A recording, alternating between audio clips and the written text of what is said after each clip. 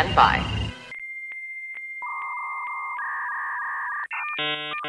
Hello, this is Penn Jillette.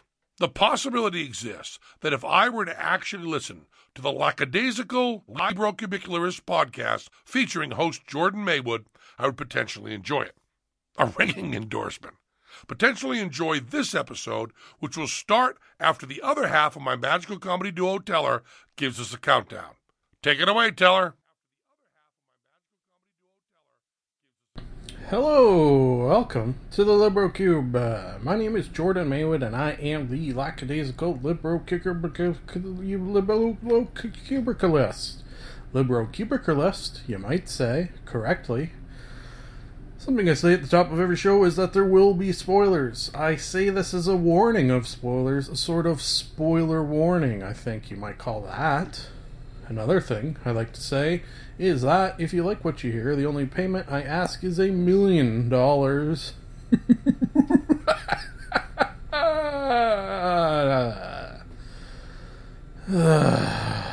No.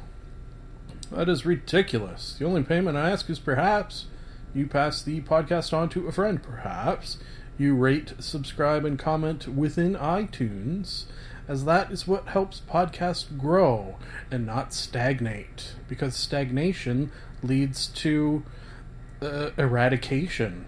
Oh, that I may have made up, but I don't know. What I also may have made up is this button that I'm going to push that will start the podcast like this. Ladies and gentlemen, let's get ready to review some things.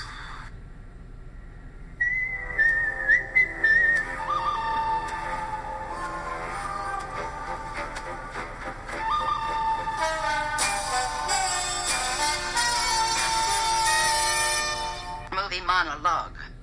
Today's movie monologue sponsor is Sword Wars, Episode 4, A New Trope.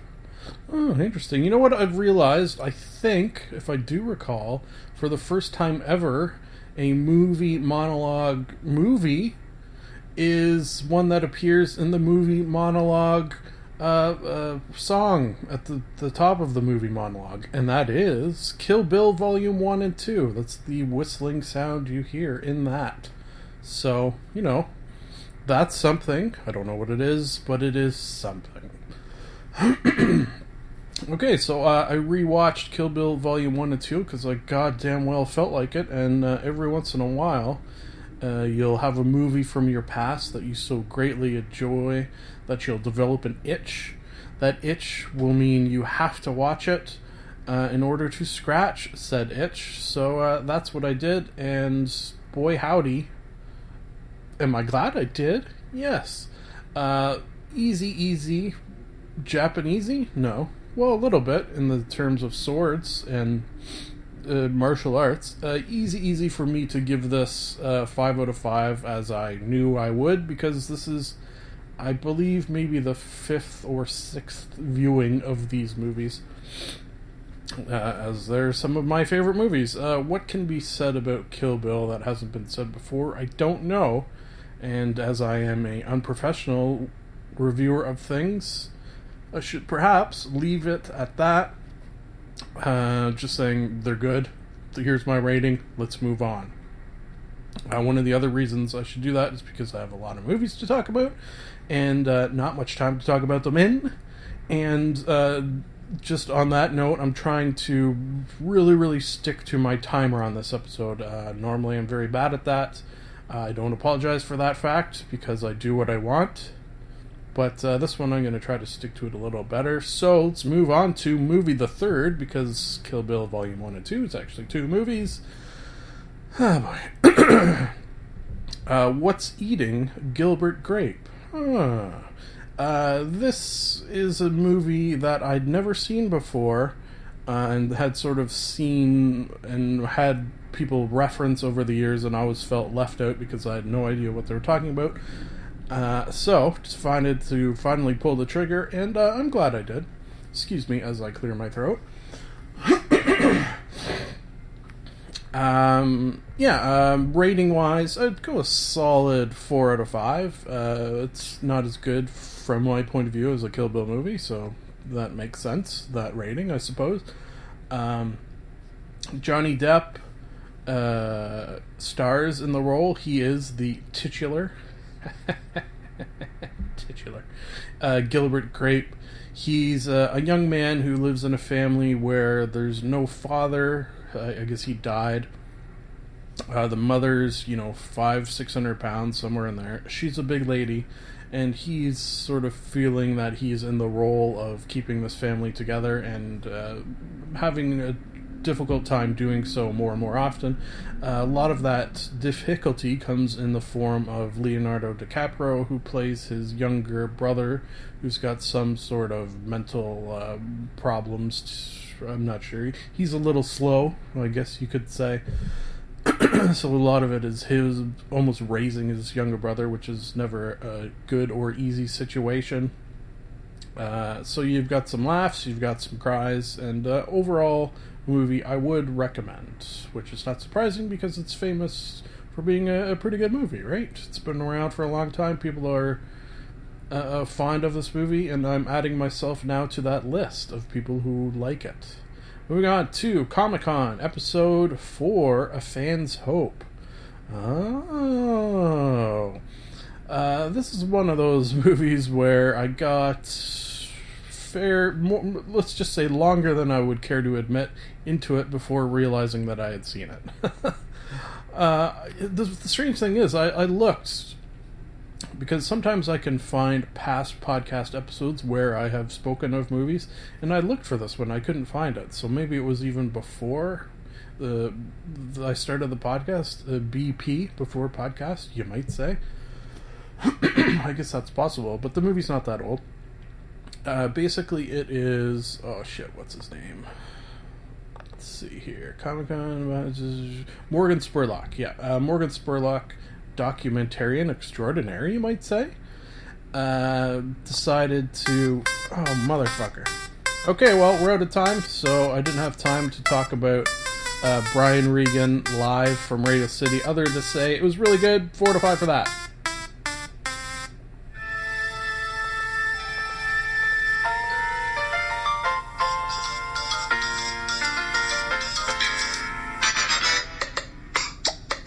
Television Talk. Today's Television Talk sponsor is Zygon brand calamari. Oh, sounds pretty delicious. Okay, so here in this Television Talk, we're going to talk about television, obviously, specifically Doctor Who, which is also fairly obvious in the sense that I bring back, I think, just about every episode because of the shows that I currently watch on a regular basis. It is my favorite. So while it's on the air, because there's so few episodes compared to, say, a American television show like I will have next week, tease, there's less episodes, so I like to bring them all back, that sort of idea, especially because they're easy to talk about, I find, just because they're so jam-packed. Here I've actually brought back 2, and you'll understand why in a moment. The first is called The Zygon Invasion. Episode 2 we're going to talk about is called The Zygon Inversion. I like what they did there. Mr. Stephen Moffat, you still do a good show. The Zygons are an interesting Doctor Who villain species. Basically, how do they look? They've got like triangular heads that's got like suckers on them. They're red. They're pretty fiendish looking, I suppose, but they also have that sort of classic-y Doctor Who, a little rubbery costume look to them, which I don't think is a bad thing. I think it fits with the show. One of the cool things about them, or the main cool thing about them, other than their appearance, is the fact that they can look like humans. So that adds a lot of different layers. It's very, very reminiscent of Battlestar Galactica in the sense... Well, hold on, let me explain. What the hell were they called? Oh my god. Android is not what they were called, but they had robots that could look like human, and you couldn't tell if it was a human or a robot, so it sets up a lot of interesting things as far as characters interacting with one another, not knowing if they're human or not. And that sort of amped up levels of, should I trust him? Should I not trust him? Oh, what if that person is going to try to kill me behind my back? A lot of that sort of idea, which makes for tense viewing on the part of the viewer, because quite often we, the viewer, don't actually know either if it's a good guy or a bad guy, and we can't always tell what actions people are committing, whether they be good or evil. So, good on that. The Zygons were in a previous bunch of episodes, I guess it was. And just for a little backstory, they are in this universe, in the Doctor Who universe, universe, living among humans by the sort of agreement of humans and Zygons, living in peace. However, that peace is going to be shattered, because there's always got to be one fucking asshole who comes along and ruins everything for the rest of us. That reminds me, I live on a street where they recently got rid of street parking, so I couldn't park on the street. Then I was parking on sort of a section of my lawn until my wife got home, and then we would move cars because it made it easier to do that. Some asshole on the street complained that me and a bunch of other people on the street, probably 6 to 10 other houses, were doing the same thing I was doing. So this asshole goes to the town and complains about this fact, and we all get warnings not to park on our lawn anymore because it's against a bylaw. So this guy, I just want to say, out there listening to this, I'm sure he is not, but if he was, when the apocalypse happens and we are forced to eat people, I'm going to your house first, because you're gonna taste delicious, because revenge is a dish best served cold. Really went on a tangent there. Conan the Librarian. Don't you know the Dewey Decimal System?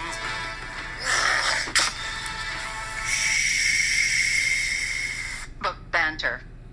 Today's book banter sponsor is the Viking Elf Vegan Tavern. Thank you for that sponsorship.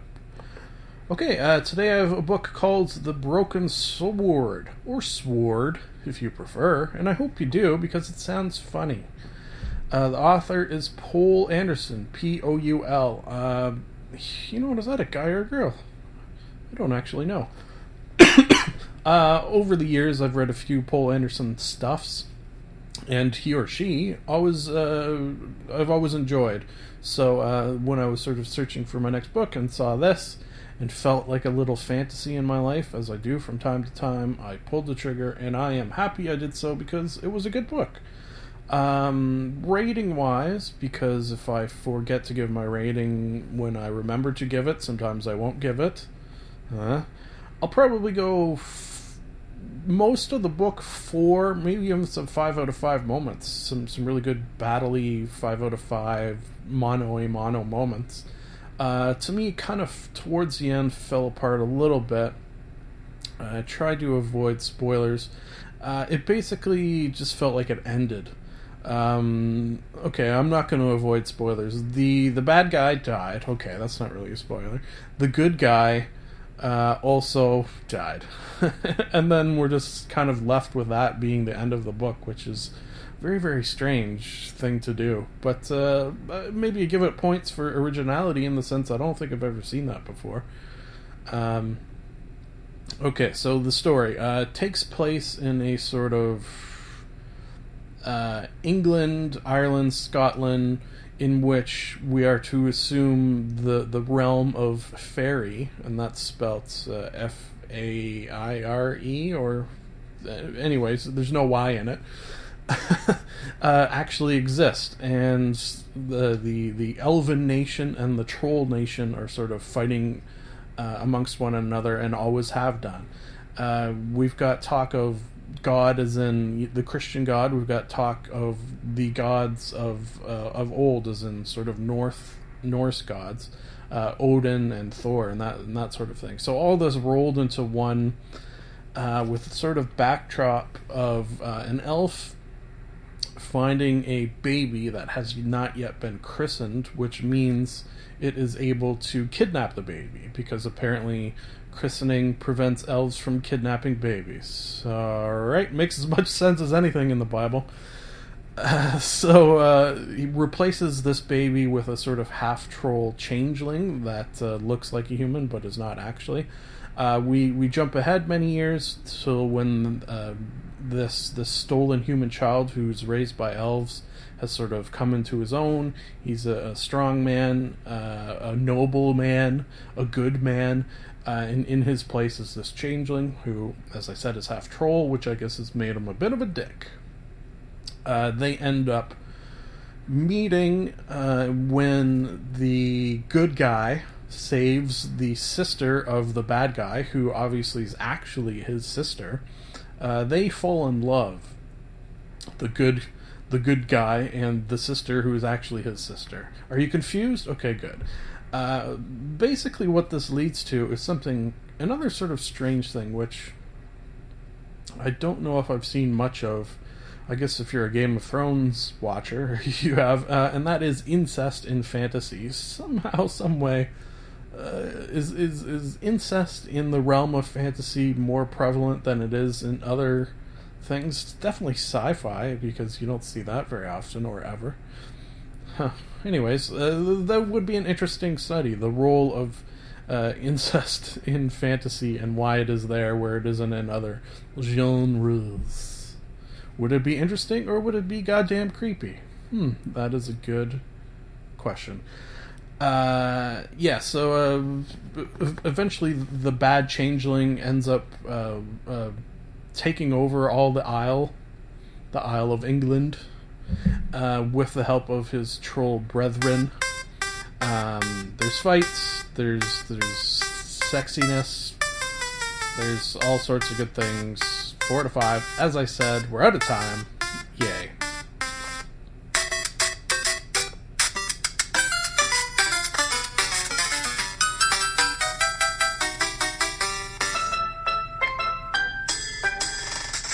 Game Gabbin. Today's Game Gabbin sponsor is Puzzle Fuckers. Okay, in this Game Gabbin episode, I have The Room 3. How long ago did The Room come out? I don't remember, but I'm fairly certain it is one of the first games I reviewed on this podcast, if not the first mobile game I ever reviewed on the podcast. I think that's a strong possibility. If I was a professional, or perhaps had a staff, I would have looked into that. But every time a Room game comes out, I will guaranteed bring it back and talk about it, because they are, I think, for your bang for your buck, and they're not free, as many iPhone, Android games are free, and these are not. This one was about $5, I think, Canadian. I should perhaps specify. For your bang for your buck, probably the best iPhone games that are out there. They're really just incredible in terms of visuals. Oh boy, visuals, sound, in gameplay, which I guess are the sort of the trifecta of a game. To pull the sort of graphics they do out of an iPhone is pretty impressive. I suppose they've made leaps and bounds, but definitely in terms of art style and just graphics, some of the most beautiful things you'll see in a game. Beautiful with that sort of degree of creepiness, which I enjoy. This is, I think, the only game that I play where I need the sound on. If I'm sitting with the missus, which I quite often play mobile games when she's watching one of her stupid Real Housewives shows on the TV, and I can't stand that. So quite often I'll play beside her, and I'll have the earplugs in this game in particular, because you need the music and the sounds accompanying this game to really pull you in. And this game does pull you in. I will say that. I kind of feel like maybe this one wasn't as good as the last one, which is a little disappointing. And maybe it was just in terms of overall creepiness. I kind of feel like the last one. Like, I don't want a horror game when I play the Room games. But I do like that underlying kind of what's going to happen next. Oh, that's friggin' creepy. Maybe a little goosebumpy while you're at it. If you're unfamiliar with the Room games, basically what it is you find yourself in a room. There'll be, say, a box. This is just a rough example. And you've got to figure out how to open the box, which will then let you leave the room. Now, what I've just described sounds potentially unexciting or boring or uninteresting, but the way in which they go about this through puzzles, through problem solving, through tricks, tips, through just really, I've never played a game where I've felt such a sense of accomplishment, and I'm probably even going into non-mobile gaming. Like, when you solve some of these puzzles, and you do so without using the tips that are available, you really feel like a smart person, which is kind of it's kind of funny. But if you're having trouble with a particular puzzle, there are tips that can help you along the way. There was one moment, I will admit, where I had all the tips available and still had no idea what to do next. And I found when it happened in that case, and I can't be specific because I can't remember, I had to go online and look for the answer. And I did think, oh, there's no way in hell anyone would know how to do that. So I felt a little validated that the only time I had to go online, I didn't feel bad about it. I kind of felt like, oh, come on, that's ridiculous. And it only happened once, so that is impressive. If I didn't say 5 out of 5, I will do so now. Folks, we're on track here. Yes.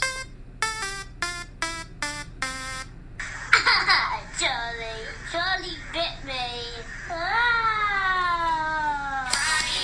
Friday, gotta get down. Just let me.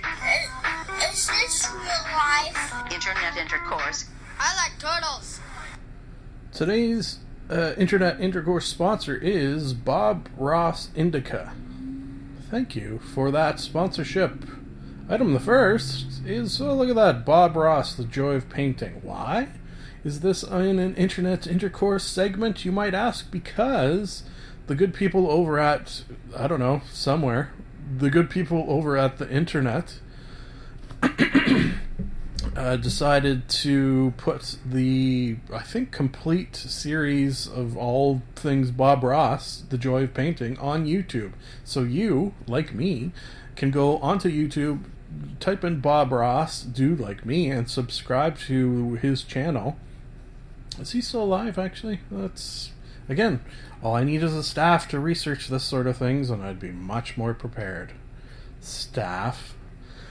Anyways, all the episodes I think that he ever did are available on this YouTube channel. I'm probably 4 or 5 in. The missus and I even watched, did we watch 1 or 2? We watched at least 1 together. These things, man, I remember them from back in the day. I guess when they were originally aired. I don't know if that's right, because that would be, what, back in the... Is it in the 80s or the 70s? If it's in the 70s, it wasn't when it originally aired, because I was born in 81.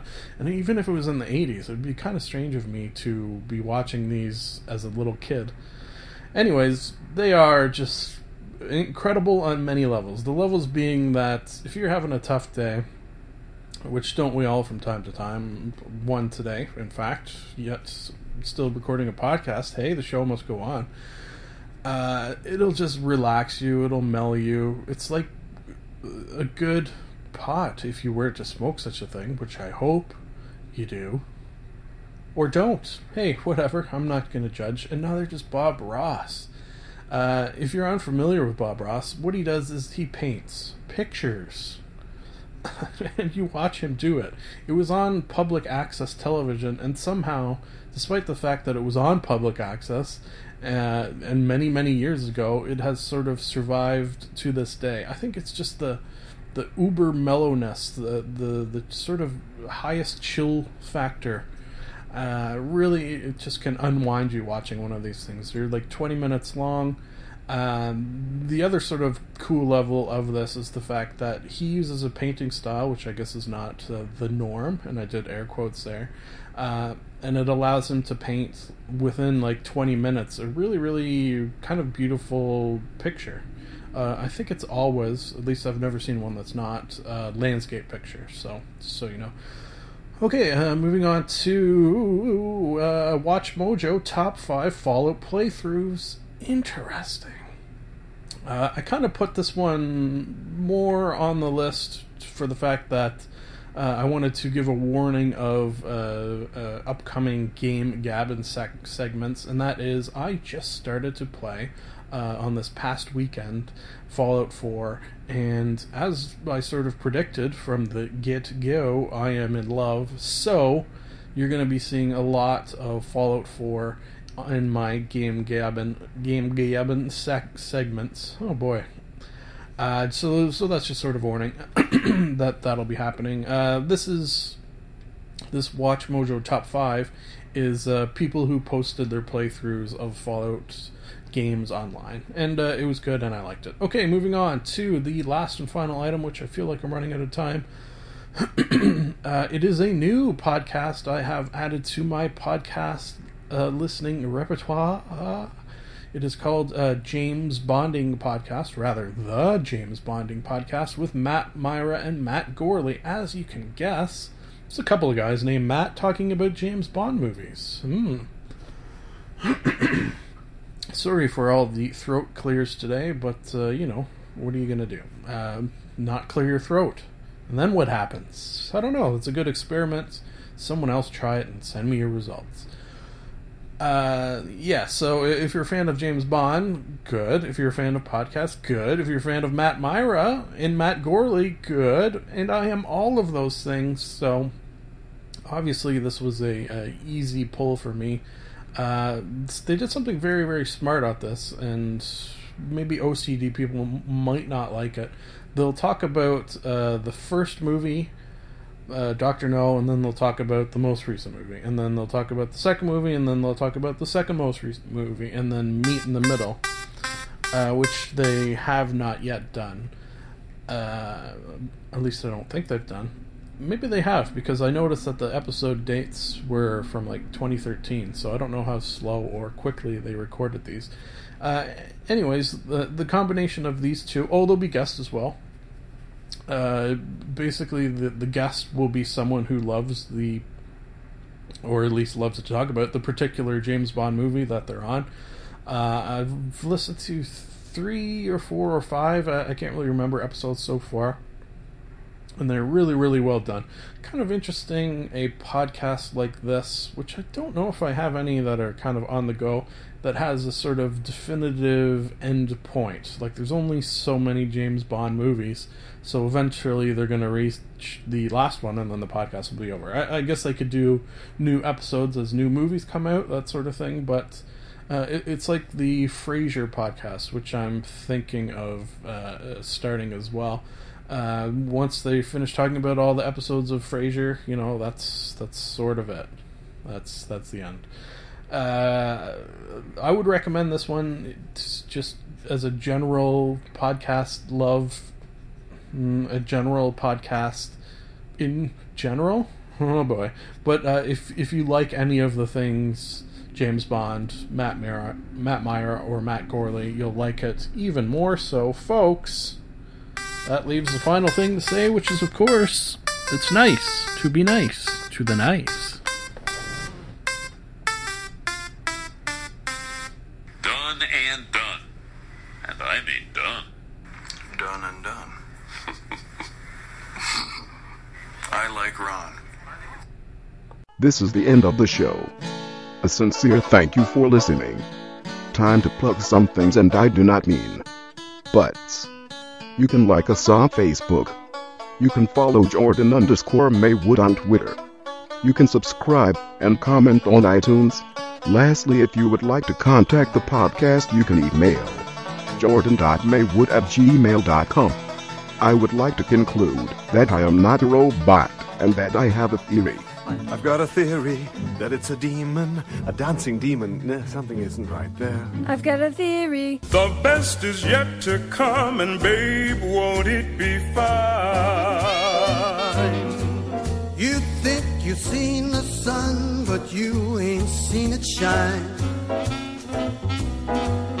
Wait till the warm-up's underway.